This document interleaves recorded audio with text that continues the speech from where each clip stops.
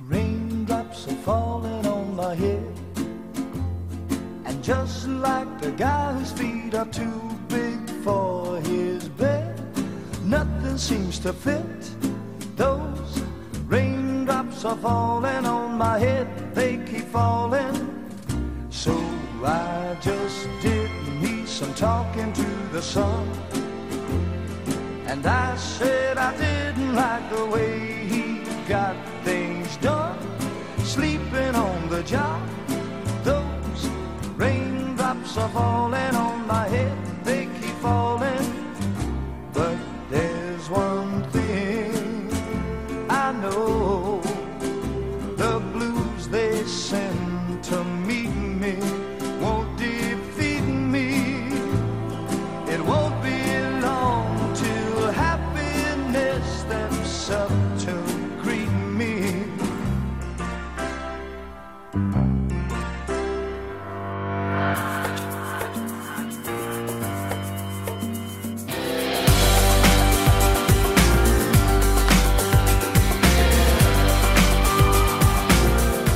Welcome to the Owls Americas podcast, episode number 26.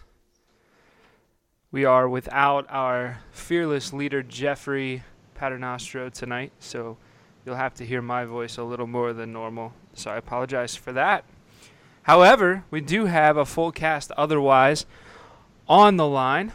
So first, our Manhattan Owl recording straight from his closet, James Allen. How's it going, James? Good evening, Evan. I'm recording from. I'm back in the closet. I don't know what that means or construes, but yeah, I've noticed the last few weeks that my audio quality has been turning into something of a man in a sort of a volume space, booming at the sound of his own voice. So I've tried to reduce that by going into my bedroom closet. So I'm surrounded by clothes. I've got my wife's dresses in front of me, and I'm ready and raring to go. You know what? I'm not going to be able to take this seriously the entire night. If I can imagine you in a closet in New York too. This is a New York closet, I assume, not like a spacious closet that you get in like one of these millionaires' houses. How much space are you working with there, James? I've got about enough space to stand up. I was about to say I must be the only person in the world that's got a mic arm installed in their closet, but I'm told this is actually a podcasting thing. So let's see how it goes. I've got my beer in the closet. I've got enough space to sit down. Things are good. And I would be remiss to not ask you what you're drinking. I'm drinking a Farnham 36, which is a coffee porter from Vermont. It's blended with Ethiopian West Congo coffee, artfully sourced and roasted by Vivid Coffee in Winooski, which I guess rescues my hipster credentials while I'm sat surrounded by cardigans and various other pieces of clothing paraphernalia. You know, it sounds like you're in a closet. I don't know how that's possible because I put the picture in my head already, but it does sound like you're in a small, confined space. I've got a box of my running shorts to my left, if that helps with the visual image. Is Gordon the Gopher in there with you? I'll introduce Ed Duck after half time. Well, speaking of hipsters, we have Luke Andrews Hacken, still trying to figure out his name after 20 episodes, recording with his cat tonight. Luke, what are you drinking? I'm drinking Bundaberg Lemon Lime and Bitters.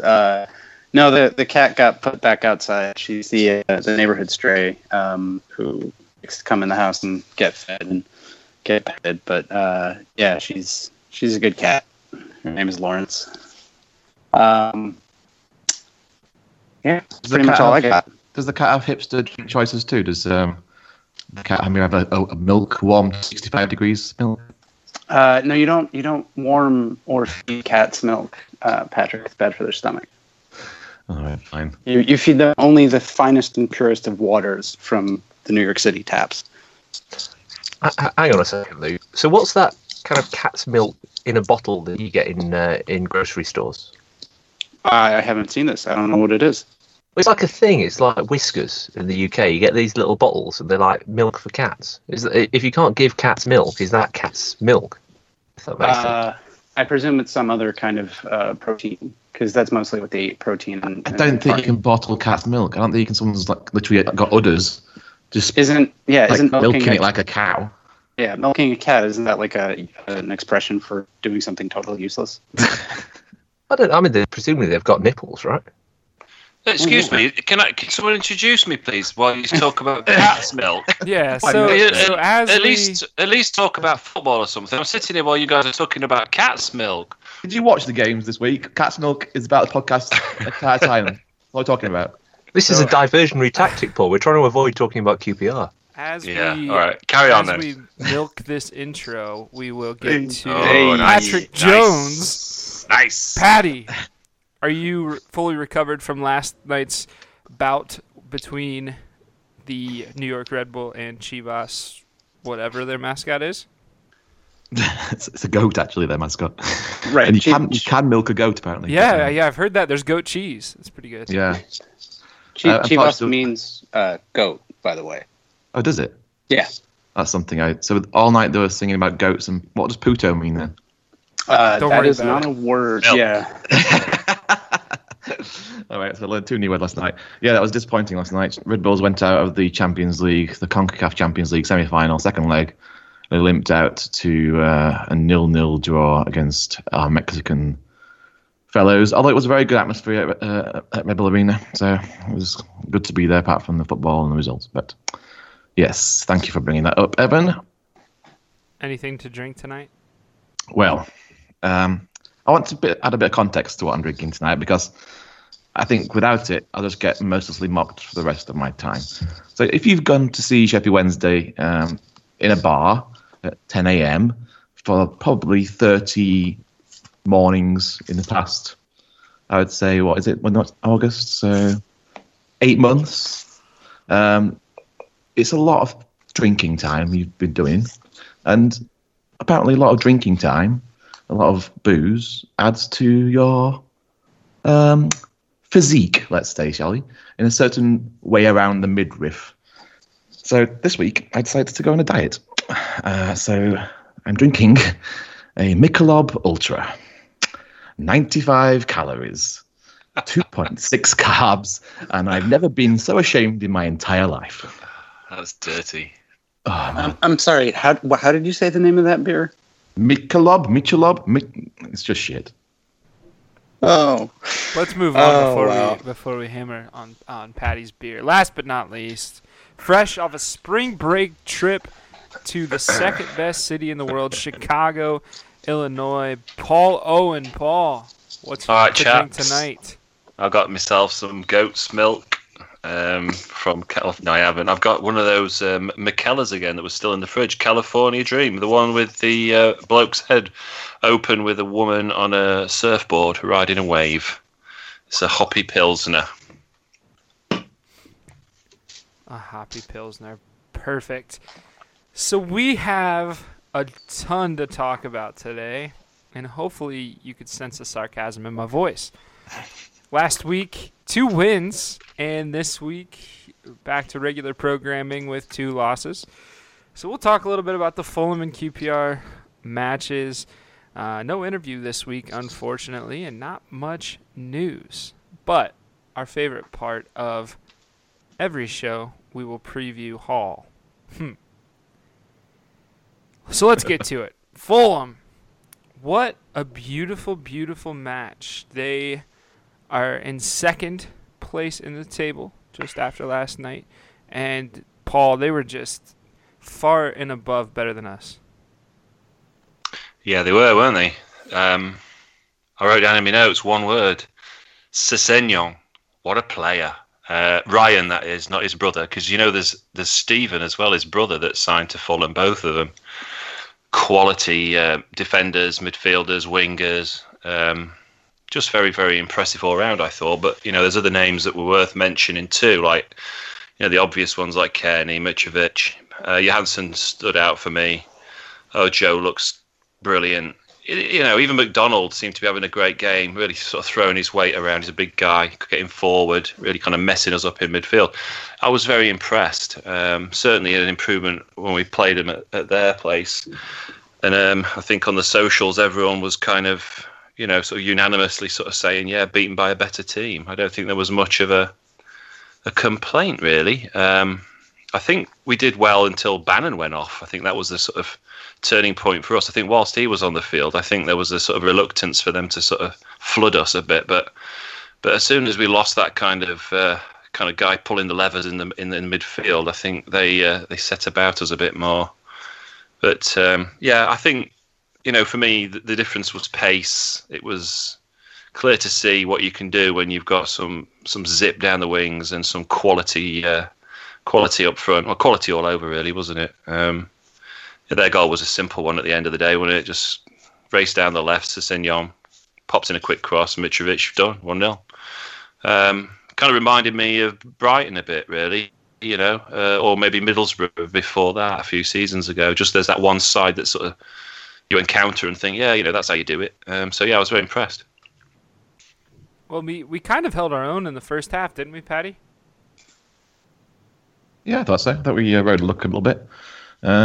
Defended quite well with that back three. Bannon was, like I say, running around, sniffing out chances too. It was just, there was sloppy passing everywhere, so we couldn't really get anything going. It was just really crap going forward. I mean, I thought we looked pretty solid. I didn't think we were going to concede much in that first half. I thought Poodle did well. I thought Lees did well as well, marshalling the defence. And it just looked like we might actually manage to march this to 0-0 until the second half started, where it kind of changed a bit. So, yeah, I mean, they had a couple of chances, like the offside goal, which Ojo got on the end of, correctly flagged offside from a poor pass from Bannon that time. And then he had that header looped off the bar by Ojo too, which was, again, set up by Sessegnon, who was everywhere as usual. I mean, he's got to win the player of the season, Sessegnon. He's been fantastic, I think. There's very few people, other than maybe Ati Nuyu, that's going to win player of the season this year. So yeah, I just think they're just a class above, like you said, and I wasn't too disappointed at the end of the game. I just thought best team won. We tried to hold our own. We couldn't put anything going forward. And I mean, this is a team that's not lost in 21 games. The last loss was the 21st game of the season, and it's literally the second half of the season they've not lost at all. So we're always going to be up against it. And for me, I said last week, they're the best team in the league, and they showed it. They outshot us 22 shots to 0. Is that on target or just at all? Yeah, no, that's on target 8 to 0, of course. But I mean, it's just like I was looking at the stats, and I'm just like that can't seem right. But it's not right. We had definitely more shots than that. We had Reach's shot went wide. It was kind of a shot. Ati had a shot, didn't he, as well, saved by the keeper after chesting it down. I'm just looking at the stats, man. Stat man should be shot. I mean, yeah. Maybe you just forgot and fell asleep. Well, Paul said it, and James, I think you and I talked about it off when we weren't recording, but when Bannon left, it really just kind of put us on our back foot, didn't it?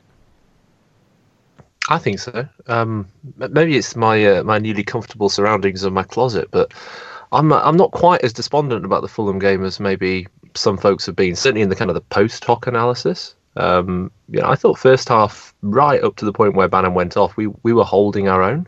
I don't disagree that Fulham are a class side in the division and a class above where Wednesday are right now, and there's a few reasons why, which I'll come to in a second. But I thought Wednesday were containing them fairly well, and I thought that. They seem to have got the tactics just about right. We've had our problems with formation this season, but, Bannon was giving us a little bit of relief in his ability to break up play and then distribute in a fairly effective way, which was working well. What surprised me was as soon as Bannon was forced off, I think it was, about 10 minutes before half-time, it set the tone for us sitting in and really trying to dig in and defend for the entire game, which... in fairness to the defence, we repelled most of the attacks and most of the shots that Luke's just counted off for us. It was really only one momentary lapse right toward the end of the second half that we finally succumbed. I mean, there's no question that the pressure was there, but I didn't see it as a game where Wednesday were fundamentally outclassed, just where we didn't have the same verve and the same just individual talent as well as collective drive to take the game to Fulham. So it was disappointing to see the way we reacted to losing Bannon, and probably fell back into quite a lot of the mindset that we've had throughout the whole season, which is that we've got to try and just kind of scrape our way through this. Luke, you mentioned all those shots. Let's talk about the one that went in. They just pressured, and then finally, and you knew it was coming. Kind of as a Wednesday supporter, you just kind of assume one's going to go in eventually. Yeah, I mean, Mitrovic has 9 goals in 11 games, so that's having a striker who doesn't miss when the opportunity is played to him is the difference between a win and a loss, or a win and a tie, I guess, in this point. But yeah, he's exactly who they need right now, and he's doing a bang up job. And I just want to give a shout out to former New York Red Bulls defender Tim Ream for keeping the hope alive for American players abroad. That was our first soundboarding Luke, is that your air horn? Yeah, of course. Was that your cat? Did you feed it cat's milk? Oh my goodness. Okay. So before we move on, can anyone here argue the result? No, not at all. I wouldn't say that. Ati did really good. I thought Ati had a great game. He won a lot of headers, tried to find passes to the through ball stuff, and he worked his socks off. I know we haven't given him a lot of praise over the last few weeks at New Year, but I think he had a great game. Yeah, he's been much maligned of late, hasn't he? You're right. You're right. Is that one of our players? I thought you're right.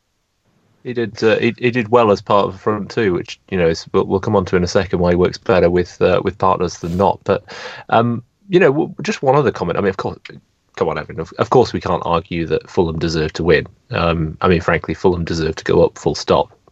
Which will give lots of people in the British press, particularly, a lot of satisfaction, because they're kind of basically their favourite team, because they're based about 2 yards from all the television studios in London. But not that we're bitter, but we are. What I thought was really interesting is just the template that they provided for Wednesday for what we've got to get right. We've kind of played around and messed around with formation a fair bit, but you just look at the way that Fulham pressed us with their front three, the way that they ran the channels, the way they harried our fullbacks, the way that they just had pace and flair on the flanks and down the middle. We've got to inject that into our side. There's no way you scare and harry teams with the sort of plodding defending and possession approach that we've had the last couple of years. We've got to take it to teams, and if we can't see that in front of us, then we're going to find it just as hard next year when other teams come down from the Prem.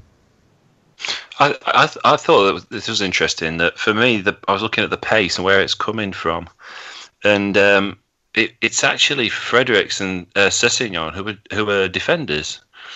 They're probably the fastest two on the field. Blistering pace down the wings. Playing the overlaps, and I was just thinking that if we could find some defenders like that, not the ones we've got to play out wide with someone like Ream and that Callas, I think it was Thomas Callas, who came on a bit later on. Real no messing defenders in the middle, real big guys. I think that's a kind of a model for a defence you need. And I wonder if Joss is probably looking at that and thinking that's his kind of model for that system that he was playing, which was a mystery to me. But I think when you've got quality like Fulham have got, you can play a system like that really effectively. Well, they're a little bit faster in the fullback position than George Boyd playing as left wing back, that's for sure. That's not a knock against Boyd. I thought Boyd had a perfectly acceptable game on Saturday against Fulham. He's got a certain deftness of touch, and he links the play very nicely. And the goal that we had disallowed for quote unquote air quotes offside, he linked up really well to set that one up. But he's no Sessegnon, is he? He's just not electric with pace. I mean, to be fair, he's about twice as old as Sessegnon, so that's no great surprise. He's certainly got about 3 times as much hair. But we've got to ask those questions, Paul. What is very clear is if you look at our squad right now, you compare it to the Fulham squad of last year when they were a cut above us, if we're honest, and this year where they're a light year ahead of us. We've got to change the squad, and we've got to be looking at players like that to try and get us up. I mean, Sessegnon's an exception. He's a Premier League player playing in the Championship, but the others you've listed are the type of examples we've got to bring into our squad. I don't think Fulham were cut above us last year. I think we were pretty even, actually. We finished higher than them, and they flopped in the playoffs as we did. But I think on paper and on the field, we were just as good as them. You see, the reason I say that, Paddy, is I think over the balance of the season, you're probably fair, but the last probably 15, 16 games, I mean, if you remember, they came at the second half of the season at an absolute canter. You know, they were really the class side in the Championship post-Christmas last year. And yeah, I mean, they fouled up in the playoffs like us, but they made us look pretty ordinary in the game at Hillsborough, you know, albeit after we secured playoff qualification and set back a little bit. I just think that they had something else in Kearney, in Sessegnon, in kind of the way they were playing, the confidence they were playing with. Wednesday never seemed to exhibit that same sort of confidence and flair as they did in the second half of last season. And they've certainly kicked on this year, despite a really patchy start. You know, albeit that Wednesday had a patchy start and then kicked backwards as opposed to onwards.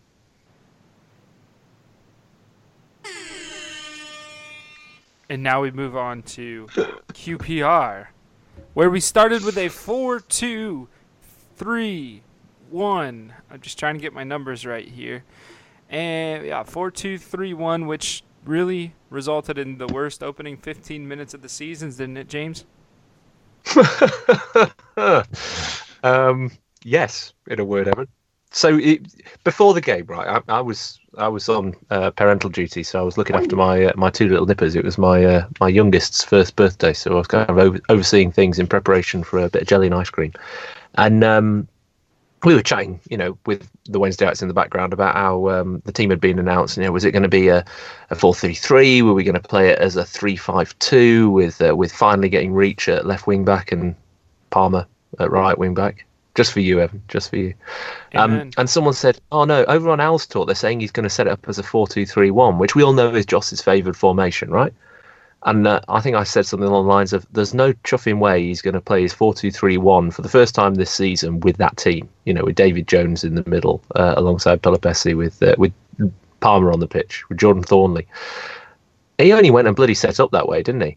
And when are we going to learn that you know, a basic 4-4-2 at the back formation does not work with these players? That first 15 was some of the most catastrophic and god-awful defending I've seen all season, and that includes all the Wednesday games that have gone before this. I mean, we had like a typology of all the goals that we're really good at conceding. You know, the clearance from the keeper that falls straight to someone in the box and nobody closes them down, goal number 1. The shot taken at pace where they burst into the defence, take the shot, and then no one follows up the rebound, goal number 2, and then the floated ball to the back post to the striker ghosting in behind all of ours just to nod it into an open net, goal number 3, and that was 15 minutes in. I went to blow up balloons and finish making a cake at that point. I've got to be honest. I want to see a Wednesday week montage. You know, I've been doing a lot of videos at the moment Wednesday week. I want to see a Wednesday week montage. If you listen to this, whoever's been the social videos on Wednesday week, do a montage of every goal we've conceded at the back post this season, because I think it's happened at least once a game, sometimes even more than that. It's just like, it'll be an hour long, this video, because it happens so often and it's so frustrating. It was just so easy. Just floats over to the back post. Oh, it was there on his own. Simple goal. How can they keep doing this? How can they not learn from their mistakes? I would watch that only if it's set to the music that they use for the In Memoriam at the Oscars. That like really sweeping, like slow, orchestral. Yeah. Rest in peace, the Wednesday defense. So I snuck out of work to watch this one, or at least to watch the start of it. Right. So I had my phone and I was kind of in a corner watching, and they score a goal. Shoot. They score another one. This sucks.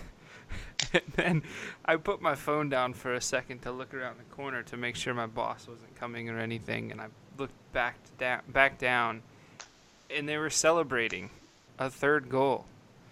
And so I turned it off, jumped on Twitter, and Patty, you were loving it as much as I was. I think your exact tweet, I quote, "Ha ha ha ha ha ha ha." Yeah, that's as much as I can muster. I mean, at that point, you've got to laugh at how bad we are, isn't it? I mean, it's not an important game; it's an embarrassment. That's for sure. But when you've had embarrassment on embarrassment on embarrassment throughout this season, you just got to laugh. And I did laugh. I mean, there's some comedy things happening here. The first thing I loved was the fact that their QPR goal theme, every time they scored a goal, was that pig bag song that goes da da da da fucking useless, da, da, da, da, like that. So I thought that was funny. I thought they were trolling us quite a lot with that goal song. That wasn't trolling us, though. That is just chuffing annoying. Honestly, what sort of tin pot club has to play a goal theme every time they score a bloody goal? And then what sort of utterly useless bunch of feckless idiots concede 4 goals against said tin pot club, so we have to listen to that chuffing annoying goal theme 4 times? I mean, it's so apt. I mean, why? First of all, why are QPR using that for every goal, which is like uniformly used across every single ground in the English league to say "fucking useless"? But apparently that's their celebratory tune. But actually, it was very apt when we were obviously 4-0 down. We had to hit it 4 times in a row, so that made me laugh. And it was just awful. I mean, there was nothing at all. Well, I said nothing at all, right? Because I actually thought we had some good spells going forward. It's like the opposite of the Fulham game. We defended well against Fulham and couldn't offer anything going forward. Whereas on Tuesday's game, we actually put some nice moves together going forward when in the short time when we were actually in the final third of the opposition's half. And we looked quite neat and tidy. Just the back was such a absolute shit show. It didn't matter what we did going forward. It was just not enough. And Paul, you seem to be out of this group, you seem to be the biggest critic of bad football. Right, especially the American game. If you go to Paul's Twitter and look through his feed, and you like the American game, you're in for a real treat. So Paul, what do you think of the strategy of waiting until you're down 4-0 to start playing? Yeah, it's an interesting one, isn't it? We seem to be kind of advocates of that, don't we? The slow start, school of strategy for winning and losing football games. Yeah, you know, I'm going to be an optimist though, because it was an absolute shit show the first 15. You know, and I've looked at all of their goals and kind of picked them apart, and you got lots of sloppy defending, a lot of lazy defending. I think Wildsmith had a bit of a nightmare for the first 2. Unfortunately, could have done a little bit better, but you know, I thought I'd be the optimist and say that actually after that first 15 minutes, we won the game. We beat them. We were the better team. We had the better chances. Our possession at the end of the game was nearly 60%. You know, most of that was coming in the second half. You know, and I think I looked at the second half in a bit more detail, and I think there's some great shots, some good moves. You know, Fessy coming back made a big difference. I think Joey P is like really finding his kind of dead ball kind of range a lot now. Some good quality corners coming in, fizzing them in low and hard. I think it's getting better. You know, Reach had a good shot on the 20-minute mark. Was very unlucky. Fessy then there was that great moment where Fessy kind of took the ball away from goal, kind of fakes, turns, chips, and onto Dave's chest. Remember that when it dropped onto his left foot and forced a quality save from Smithers. That was a good moment. And then of course the goals. I mean, I think the 2 goals were the best of the entire game. I think Fessy's goal was quality. You know, Big Dave's goal was too as well. You know, I think there's stuff in there. Looking at how we were playing, there's little moments where, you know, maybe it is showing signs of coming together, and you know, you can only kind of think, you know, what if, can't you? Because I think that we've got the quality. It's just putting it together. Even bloody Mateus looked sharp when he came on. Lovely, like one touches, movement was quality. You know, provided a bit more tempo. So you know, I don't know. You know, we kind of you know had our ass kicked, but I think there was some good stuff in there. So I'm going to give us a little bit of a. What the hell is going on? That's the British version of Luke's. That's the British air horn. Let's do it again. That's like a sad clown's bike. I'm going to keep on applauding this, Paul, for your valiant attempt to try and find something positive out of the absolute carbon. No, but come on, night. He's absolutely right though, because they, you know, 4-0 down, they could have absolutely collapsed and like spent the entire rest of the game just passing the ball along the back line, trying to avoid conceding again, and they didn't. They went out and got 2 pretty good goals. But there's a big but, right? Which is, it's pretty easy to start playing when you're 3-0 down and the opposition has basically said, "Oh, that's a pretty good job done. We're home and dry, and we've only had to expend 15 minutes of energy." I'm not for a minute saying that we didn't turn things up and do a little bit better after the 3rd goal went in. I think, you know, there was definitely some nice passages of play, and the goals were good and everything that you just said, Paul. Don't disagree with it, but I don't think you're playing against a level set opposition. that's not a QPR that are hungry for the game and kind of diving into every challenge. They're sort of sitting back and going, well, okay, we've done our bit. You got anything? Come on then. Come and show us. See what we can do. Yeah, but you can only play what's put in front of you, and so. Yeah, but we just got toyed around with by QPR, and here's my objection, right, to the positive spin there. It's not to decry what you're saying. I think that's fair analysis of the way we played in the circumstances. It's a Wednesday team that we know are capable of much better individually, and we know at times have been capable of much better collectively. Just put in one of the most abhorrent defensive performances in a season of consistent defensive abhorrent performances that we've seen in a long time. And where I'm going with all of this is, part of the thing of having a kid is when they reach 1 year old, you kind of look back and you go, bloody hell, that was a long year. And you think about what happened 12 months ago. So I was looking at photos of the weekend our youngest was born, and the Saturday immediately before the Monday when he turned up was the game we played against Newcastle at home at Hillsborough last season, where we beat them 2-1, right? And massive game for us. Absolutely top of our form from last season. Pretty much kind of cemented us in the playoffs. And how on earth have we gone from that performance at Hillsborough against Newcastle, who were expected to run away with the league, to just the abysmal turnout of this season in 12 months? And I'm afraid I just can't accept that performances are okay here and there. I've got to ask a fundamental question of why are these players unable to consistently turn out decent performances?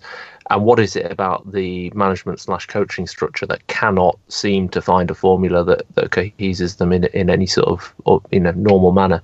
And I come back to my opening point. I get that Joss likes 4-2-3-1, but with these players, that was just a suicidal decision in terms of setting up the team, and we paid the price.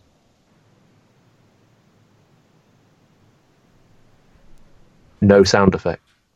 No, I was trying to, but it wasn't. So, I think it's a fair question, right? We've talked a lot this year about injuries, and maybe we can talk about or point to the fact that we're starting to insert some of those old injured players.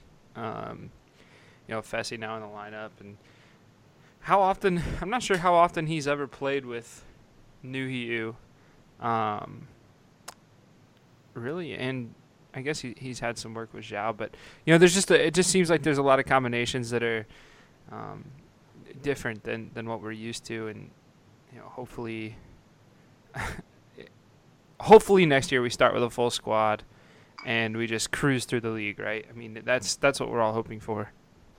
I just think there's some massive changes needed in defence. I think we can paper over it with the putting 3 people back there, and that seems to work because sheer amount of numbers. But we need someone big and strong, and someone like you say, like the Callas guy or Tim Ream, that's just gonna marshal that defence if we do go to a back 4. And like Paul said about the Fulham guys, some pace on the wings. So it's just, I think that whole back 4 needs an overhaul, or most of it at least. And I just don't know where the funds are coming from to do that. So we will take a quick break, and when we come back, it's Wednesday news and a Hall preview.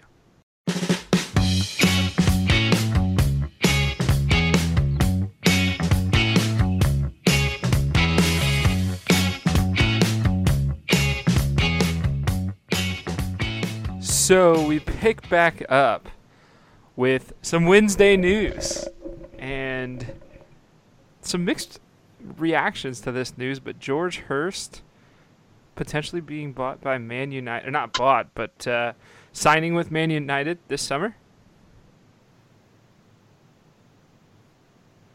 What's the mixed reactions here? I'm surprised that. We knew it was coming, first of all, so it's not a surprise. And second of all, I like James is off the course now. I kind of am happy a little bit for him. So, if he's going to go anywhere, at least try and right the wrongs maybe of his father's career, even though we want him to stay. It's not going to happen, is it, by the looks of it? So why not go to Man United?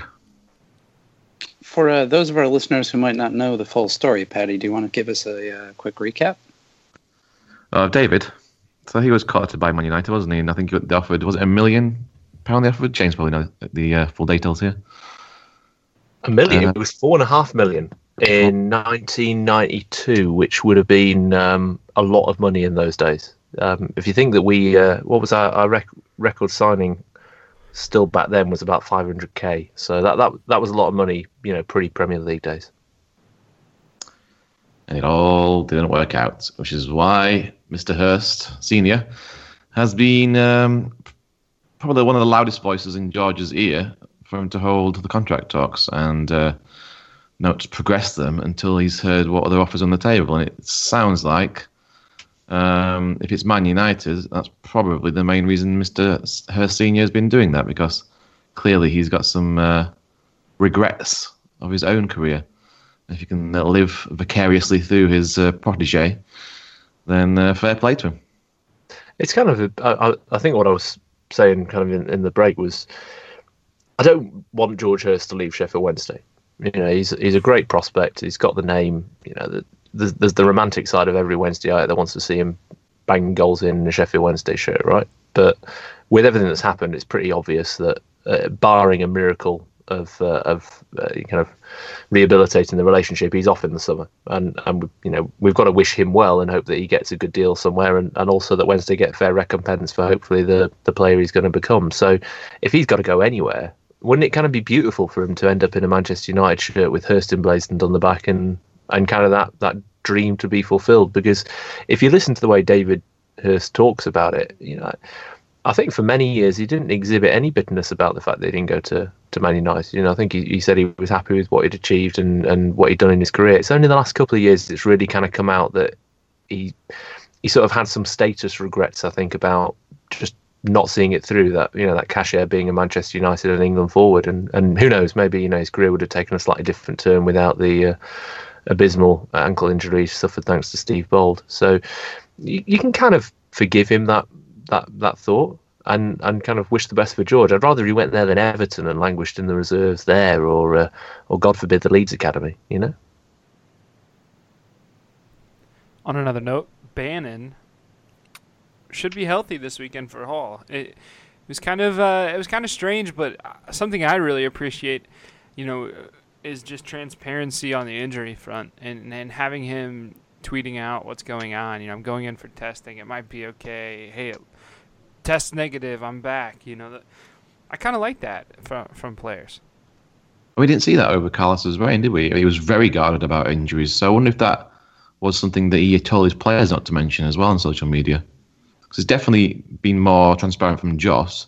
But like I say, seeing it from the players too, it's just very refreshing and a lot more less worrisome nights, I suppose, when Bannon announced that on Twitter. So fair play to him. It was quality, wasn't it? The tweet about his injury being really open, and then did you see the kind of banter between him and Bullen afterwards on Twitter? It was so funny. Yeah, that's great. Talking about having a scrap, it was really fun to watch. I was thinking, this is not what we've been used to recently. You've got your assistant kind of manager, coach, having a bit of banter with one of the star players live on Twitter. It was great. It was a real refreshing change.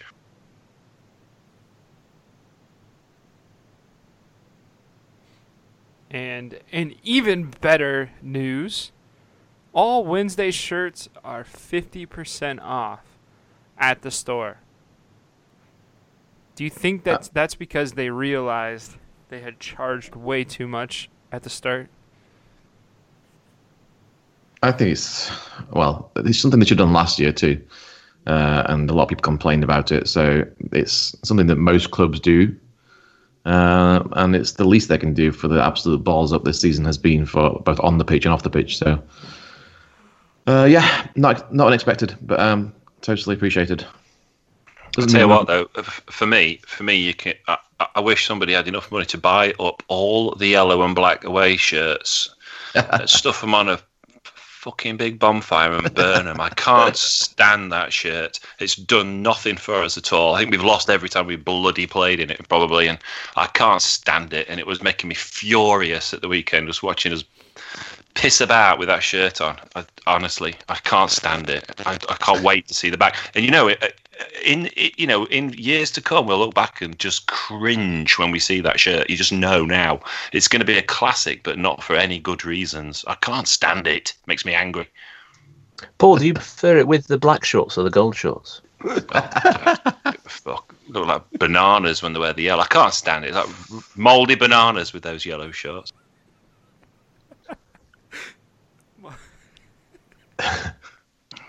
Just burn them. We should have a whip. We should have a whip round and buy them. Tell you what, let's have a quick round of here's what Paul thinks. So Paul, let's just throw a few random things at you and see what you think. So Sheffield Wednesday third strip. Quite like it. It's nice. Oh, Sheffield Wednesday home strip.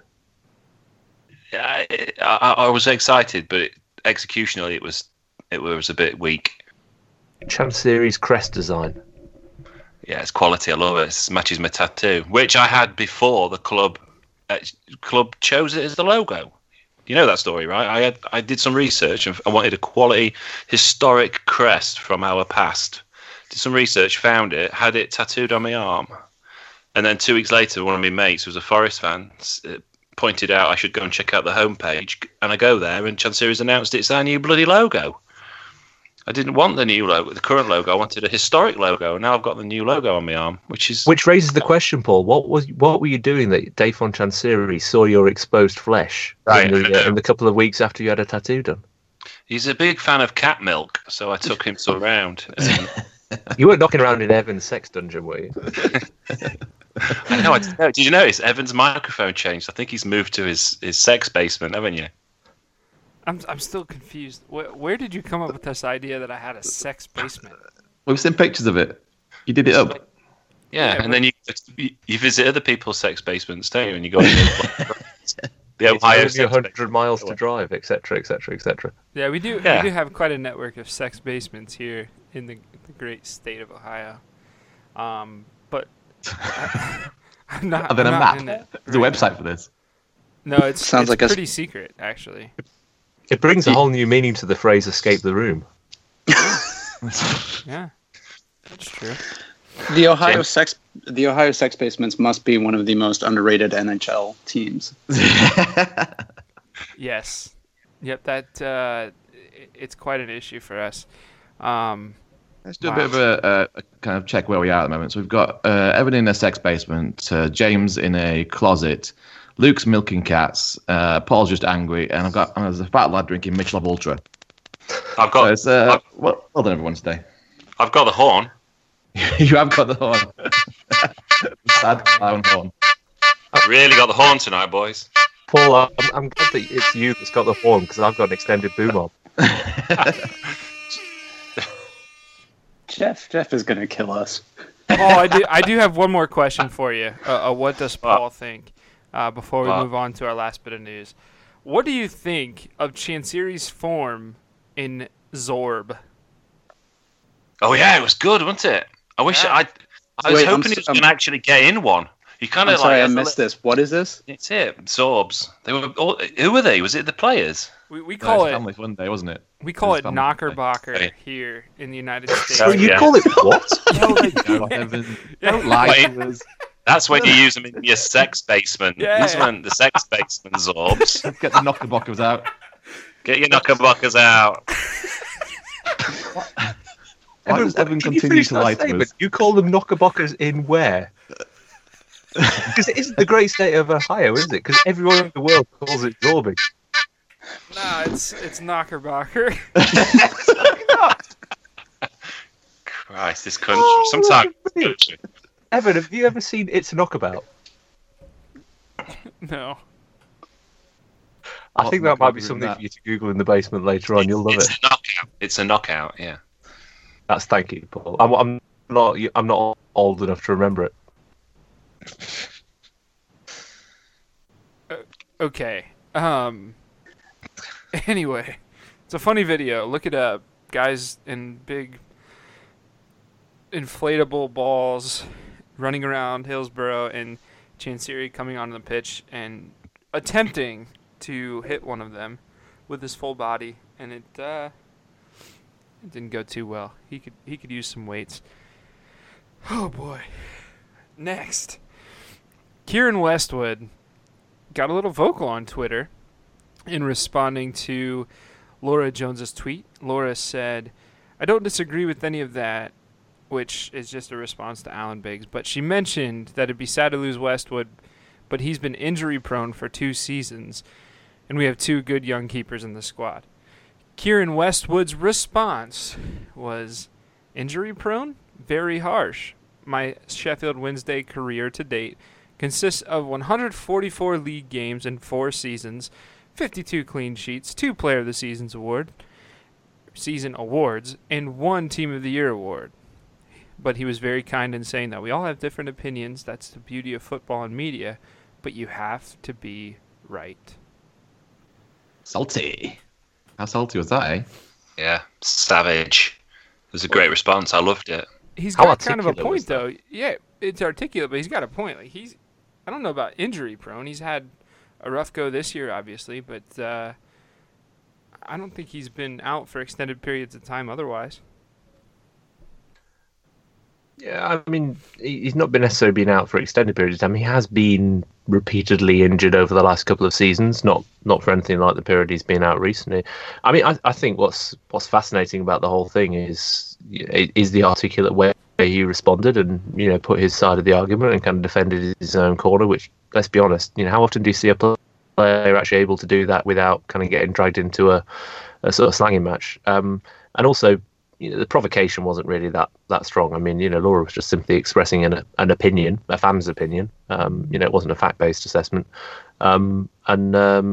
probably one that's shared by quite a lot of Wednesdayites. Into we're kind of at this point, aren't we? We know we've got to reconstitute the squad. We know we don't have a lot of saleable assets. It's a compliment to Kieran Westwood that we see him as somebody who, probably would fetch a good price on the open market right now. So, really interesting debate. I'd love to see him back in the side. It's no disrespect to Joe Wildsmith. I think he's an excellent keeper. He's got a wonderful prospect and future ahead of him. I just think there's something about Westwood's sort of chutzpah, to borrow a phrase from the New York area. He's just got a bit of character, a bit of kind of bugger the loss of you about him. I think we need that. I think you need to roll your R a little bit more. It's chutzpah. Thinking of saleable assets, right? So we talked with Wildsmith up quite a lot, and he's obviously, hopefully, caught the attention of other clubs during this period. Do you think we could get near the amount for Wildsmith as he's younger than we would for Westwood, and keep Westwood for a bit longer? Would you rather do that? Let's say if say they were equally worth £4 million each. Well, you keep I'd the younger keep Joe. guy. Yeah, you keep Joe.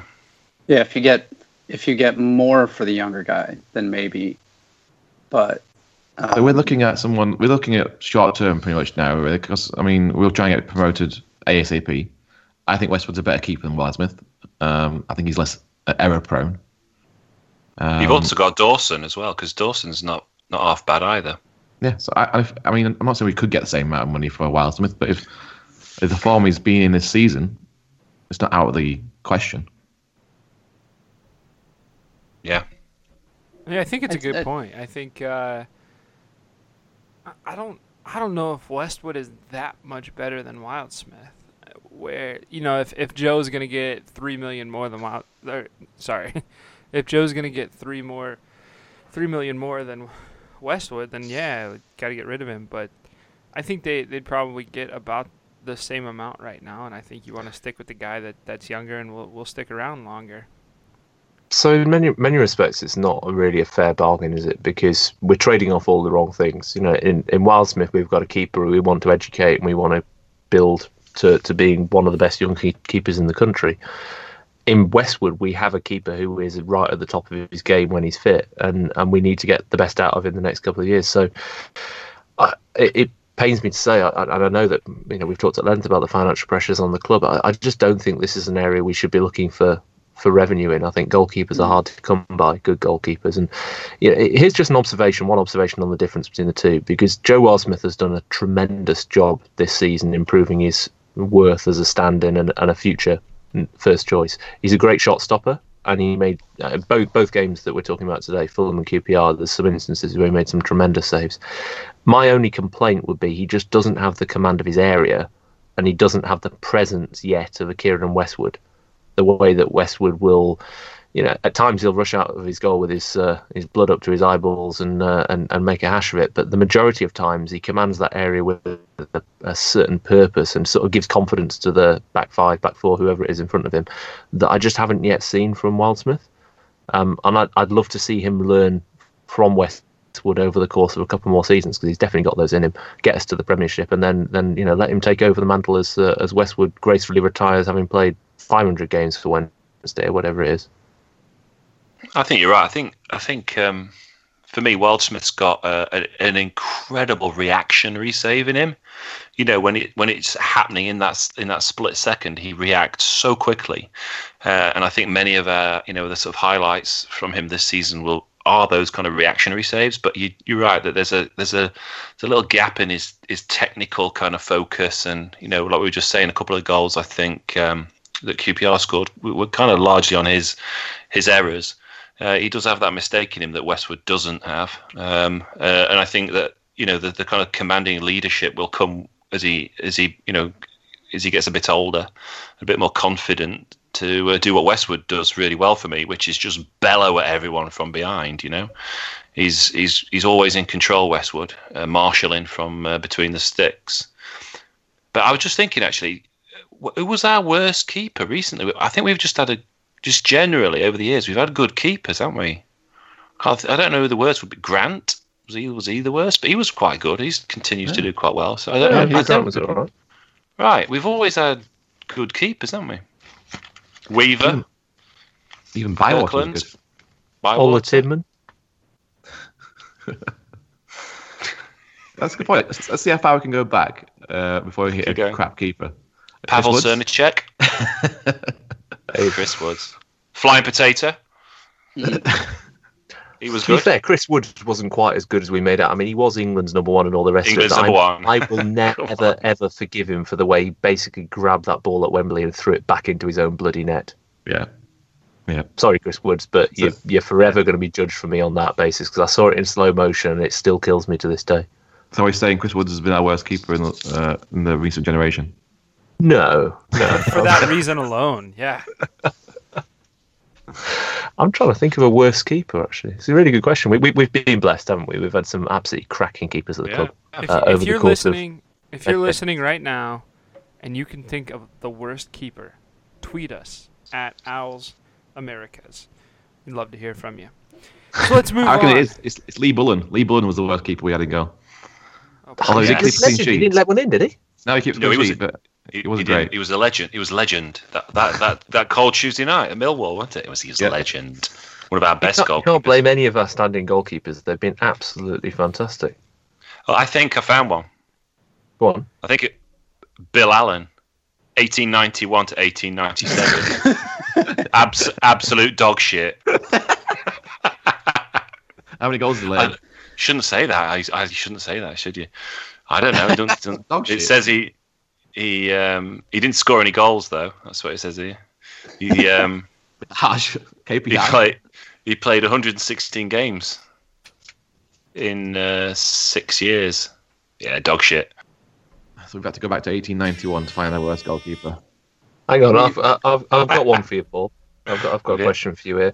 What's the worst Sheffield Wednesday goalkeeper shirt we've ever had? I'm going to offer you a couple. Let's go with the 1993-94 home goalkeeper shirt, the Puma King one. The 1993-1994 away goalkeeper shirt, the kind of purple, green, and pink one. Yeah. And the 1993-1994 black and grey Puma King goalkeeper shirt. Any thoughts? Oh, I don't know. I just remember seeing some more Chris Woods with his kind of 80s haircut, with his like batwing shirts with like patterns on them that looked like they should be on the side of a battleship or something. It was just awful fashion, wasn't it? It was like fashion crossed over into kind of football shirts, and the goalies just looked like idiots, like clowns. If you're listening right now, and you can think of the worst goalkeeper shirt Sheffield Wednesday have ever had, tweet us at Owls Americas. Jeff doesn't do this stuff, does he? Jeff doesn't do the social stuff like this. He does. I know. I was just thinking that. See, that's why Evan is the king of socials. That's what a master's degree from Syracuse University does. It's all about communication for me. Yes, Jeff. What master's degree do you have, eh? Yeah. Come on. Yeah, Jeff. Fired. Leaf blowing. flag raising, right? BSc leaf blowing. Beard cultivating. I have tried, I have tried multiple times to move on to our Hall preview, and failed miserably each time. So let's finally do it. James, anything to say here? Well, I'm going to take you back to December of 2017 when I did the whole preview and then was roundly criticised by an irate podcaster from Sheffield by the name of Marriott, who challenged me to do a duel on the Middlesbrough preview, and then we ended up talking about financial fair play over the course of about 4 hours. So I've got to be careful what I say in the next 30 seconds or so. We pretty much talked about Hull. I mean, let's be honest, I was easy on it. It's the back of beyond. It's nowhere. It's an absolutely god-awful place, and no matter how much they try and dress it up as a city of culture or having a nice aquarium, it's still an absolute bang-up awful place to spend time in England. So if you're American, you're going to England, don't go to Hull. Wednesday I have to go down the M62, literally to the far end, past the Humber Bridge, all the way down to the ferry docks to take the long route to Europe, and play Hull on Saturday at the KC Stadium, which is practically, well, it's a rugby stadium that doubles as an occasional football ground. It's a soulless place, and we have to play Hull City, who've been our sort of, I don't know, nemesis, I guess, over the last few years for various reasons, most notably the playoff final. But even back that game in December, we contrived to score some of to concede some of the most absolutely ridiculous goals that we've conceded all season. Even more ridiculous probably than we conceded against QPR this week. I refer you to the 94th minute equaliser for 2-2 that had us all gasping for despair. I don't want to talk about Hull, Evan. It's much more interesting to talking about Paul's views on dodgy goalkeeper shirts, or even saying, Paul, what do you think about Hull? Yeah, that was good. After 5 minutes of talking about Hull, you ended with, I really don't want to talk about Hull. Appreciate that. Does anyone have any comments on Hull? I've got a football comment. Is that because Hull. you've highlighted? Is that why you've highlighted part of the agenda? What have I? Oops. Oh no, that was a mistake. Sorry. Go on. No. The comment is their form. It's quite terrifying when you look back at their most recent results. They drew with Wolves, smashed QPR 4-0, smashed Burton 5-0, and now we're playing them. It doesn't sound good, does it? If we go 4-2-3-1, we are screwed. I know, right? So yeah, I'm not very hopeful for this one at all now. I just want to get to the end of the season now, burn them yellow shirts, and be done with it all. All right. Well, Paddy, do we have any Hull meetups this week? I think you can call it that. I'm sure I'll be there on my own drinking Michelob Ultra in Football Factory on Saturday morning, but I don't think... I'm coming, Paddy. I'll be there. Oh, thanks, mate. Oh, it'd be lovely to see you. Yeah, bring that... Party time. So come down to New York Football Factory. Paul's got the horn. I will also have the horn. It's early in the morning. There's nothing else. There's no other meetups. Jamie had to cancel his. They're both working that organise it there. So if you want to meet up for Hull, then good on you, really, because I mean it's going to be shit. Nice one. Nice promotion, Paddy. I've had enough, mate. I've had enough. We really are hanging on for the end of the season, aren't we? I mean, we are, aren't we? We're spending more time talking about cat's milk and trying to basically dissuade people from coming to watch the games. Do you know who we need to talk to again? We need to get our San Diego Owls guy back on. We need to get him on. Yeah. He really picks up the tone and get down to that beach.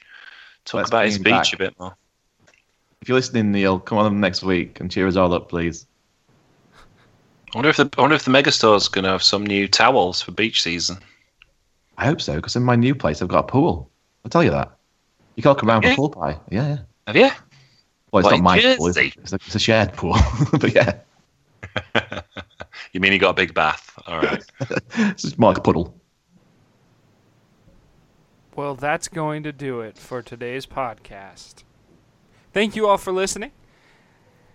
Remember to subscribe to the podcast and leave as many reviews as you can. Jeff's so good at this part, and I'm not. He's like got it memorized. It's perfect. But yeah, you can find the podcast pretty much anywhere that podcasts are available: iTunes, Google Play, Stitcher, etc., etc. Patty is in New York, and Patty, where can people find you on the web? In New York. All right. This is so polished, Evan. I love it. I am being found across the web, but mainly on Twitter. Paddy A. Jones, so, as Evan tells me to F off online. And New York Owls on Twitter, and on Facebook as NYSWFC, and just everywhere. Just Google me. James is in Manhattan, and he's not in his closet anymore. He had to run off and take care of the kids. So you can find him at Manhattan Owl on Twitter. And I hope he has a wonderful night. Luke is also somewhere in New York. Luke, where can we find you on the web? You can find me on a new Twitter stream. For our American fans, it's superbowls.com. And for our British fans, it's the Superb Owls. Sorry, not superbowls.com. It's just Super Bowls. The Super Bowls. I'm really that bad joke at you had this. from 2 months ago for Super Bowl, Luke, you just got into using. No, I created the Twitter account about 6 months ago and never used it. And I finally decided to split off like my football-related stuff from my non-football-related stuff. Oh, really? So you've actually got a new Twitter handle called Super? Yeah. The Super Bowls. You know, the joke works. I think you might be pronouncing it wrong. Okay. Excuse me. Okay, so Super Bowls. At Super Bowls on Twitter. The And Super Bowls. Paul is also somewhere in New York when he's not in Chicago. Paul, where can we find you on the web? Only on Twitter, because I don't use Facebook, never have. I'm very happy to see Zuckerberg going down. I'm at The Wednesday on Twitter, being angry about the state of US soccer generally. And I am Ohio Owl on Twitter. Also not on Facebook anymore. Just got rid of that account. And happy to be in the same boat as Paul. This has been Owls Americast, and I hope for your sake, Jeff is back next week. Bye!